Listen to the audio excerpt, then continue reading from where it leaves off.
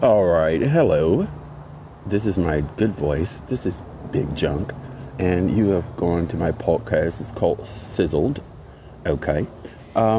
Lately we were just been talking about debauchery, fuckery, cruising at the park, just fucking all kinds of like weird fucking dumb shit. All right, ain't it?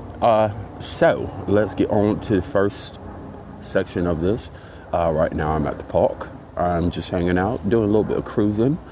And it just seems like it's summertime. So, it's kind of dead, but it's kind of, everybody was at work. And they're going to start coming in a little bit. And what I really wanted to do was just hang out at the park and relax and everything like that. But I've been running into some problems lately. And I think someone is, trying to single me out. But I don't really give a fuck about that shit because, we come from fucking harder circumstances than that.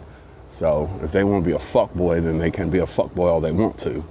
Anyways, I'm going to call my homeboy because I'm going to call my mate because he is on some bullshit as well. He asked me to call him real quick like he was in an emergency, and he didn't have anything to say.